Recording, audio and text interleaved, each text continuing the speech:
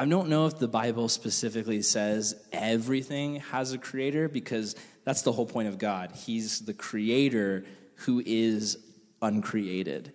And you might be like, that's a logical fallacy, because if everything's created, like if it wasn't, in the beginning was the Big Bang and it exploded and everything came from nothing, then if there's a creator, then everything's created, so then isn't someone the creator of the creator?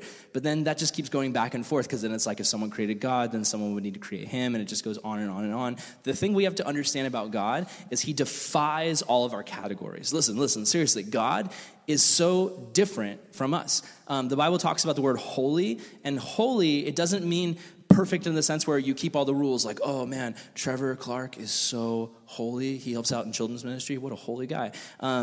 I love Trevor, and I'm glad he helps out in children's ministry, but that's not the definition of holy. Holy is basically, it's set apart, and it's so unique and different and special from everyone else. Like we've talked about this before, the sun could be considered in a scientific way holy because it's different than the planets. It's bright, it emits light, and if you get too close to it, you get destroyed from its light.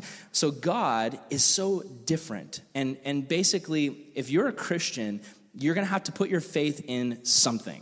You absolutely, whether you're a Christian or a non-Christian, you have to put your faith in something. So there's two different ways of thinking about the origin of the universe.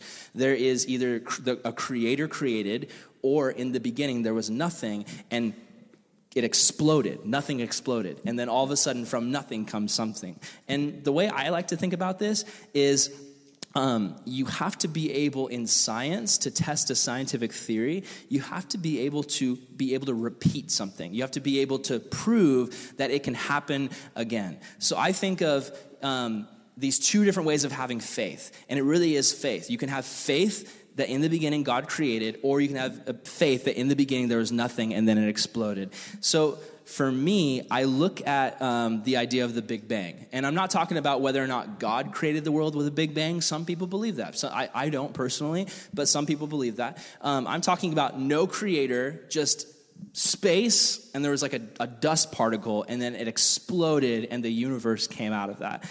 Now, that's the idea of chaos producing order. Like if you looked at our solar system, it's precisely in order. All of the planets are the right distance they need to be. There's gravitational pulls. The world runs on systems like the lunar cycles of the ocean and the weather and all these things. Like it's a machine. It's an intricate machine. Your body is an intricate machine. Your eyes, if you ever study your eyes, are so well crafted that like no one could reproduce that. We try to build robots. We can't create a human as good as what God can create. So that idea of order coming out of chaos, do we ever see that reproducing itself? Do you ever walk down the street and see new creatures exploding out of thin air?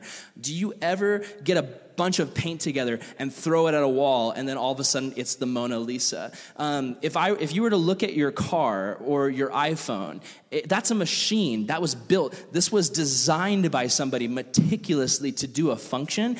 If someone was like, where'd you get your iPhone? And I was like, oh my gosh, man, over millions of years, these screws and microchips came together and formed this iPhone. It was crazy. It actually started out as a Samsung flip phone, but then it evolved into you wouldn't believe that. You look at this and it's obvious that someone designed it. So the pattern doesn't repeat itself. So when it comes to creation, do we see a pattern of creation?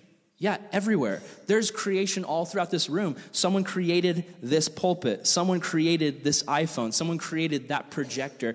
And somebody created this man that you see standing or sitting right before you. We see the pattern repeated over and over again in creation. So that wasn't even about the question. I just get really passionate about that. But this is the best answer I can give you about like who created God and doesn't someone have to create God? God is beyond our understanding. We won't get it until we get to heaven. Think about it this way. If you're an ant, just imagine you're an ant, okay? If some of you guys, do any of you guys like to use your imagination still?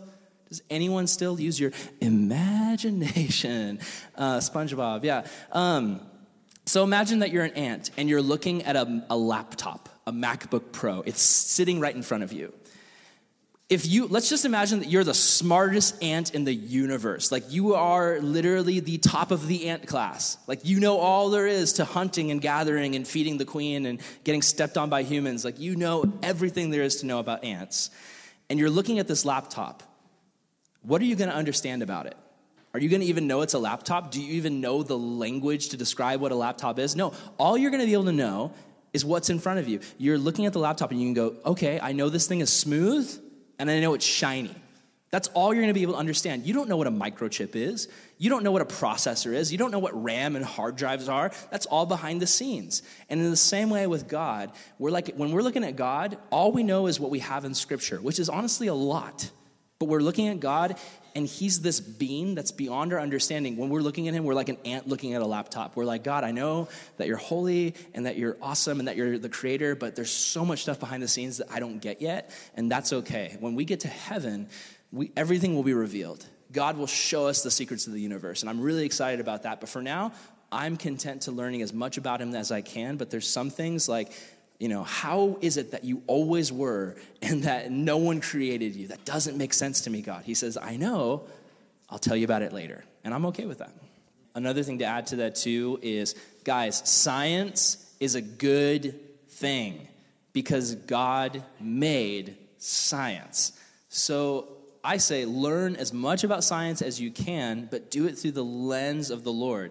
When you're looking at science, if you see something where it's obviously saying there's no God, you can actually filter that out but still accept, okay, gravity, like that's a scientific law that God created. All these different things, atoms and protons and black holes, like these are awesome things that you can study. And for me, knowing that God's the one that made them, like gives me so much more appreciation for him. I'm like, I want to learn about quasars and black holes, because God's the one behind it.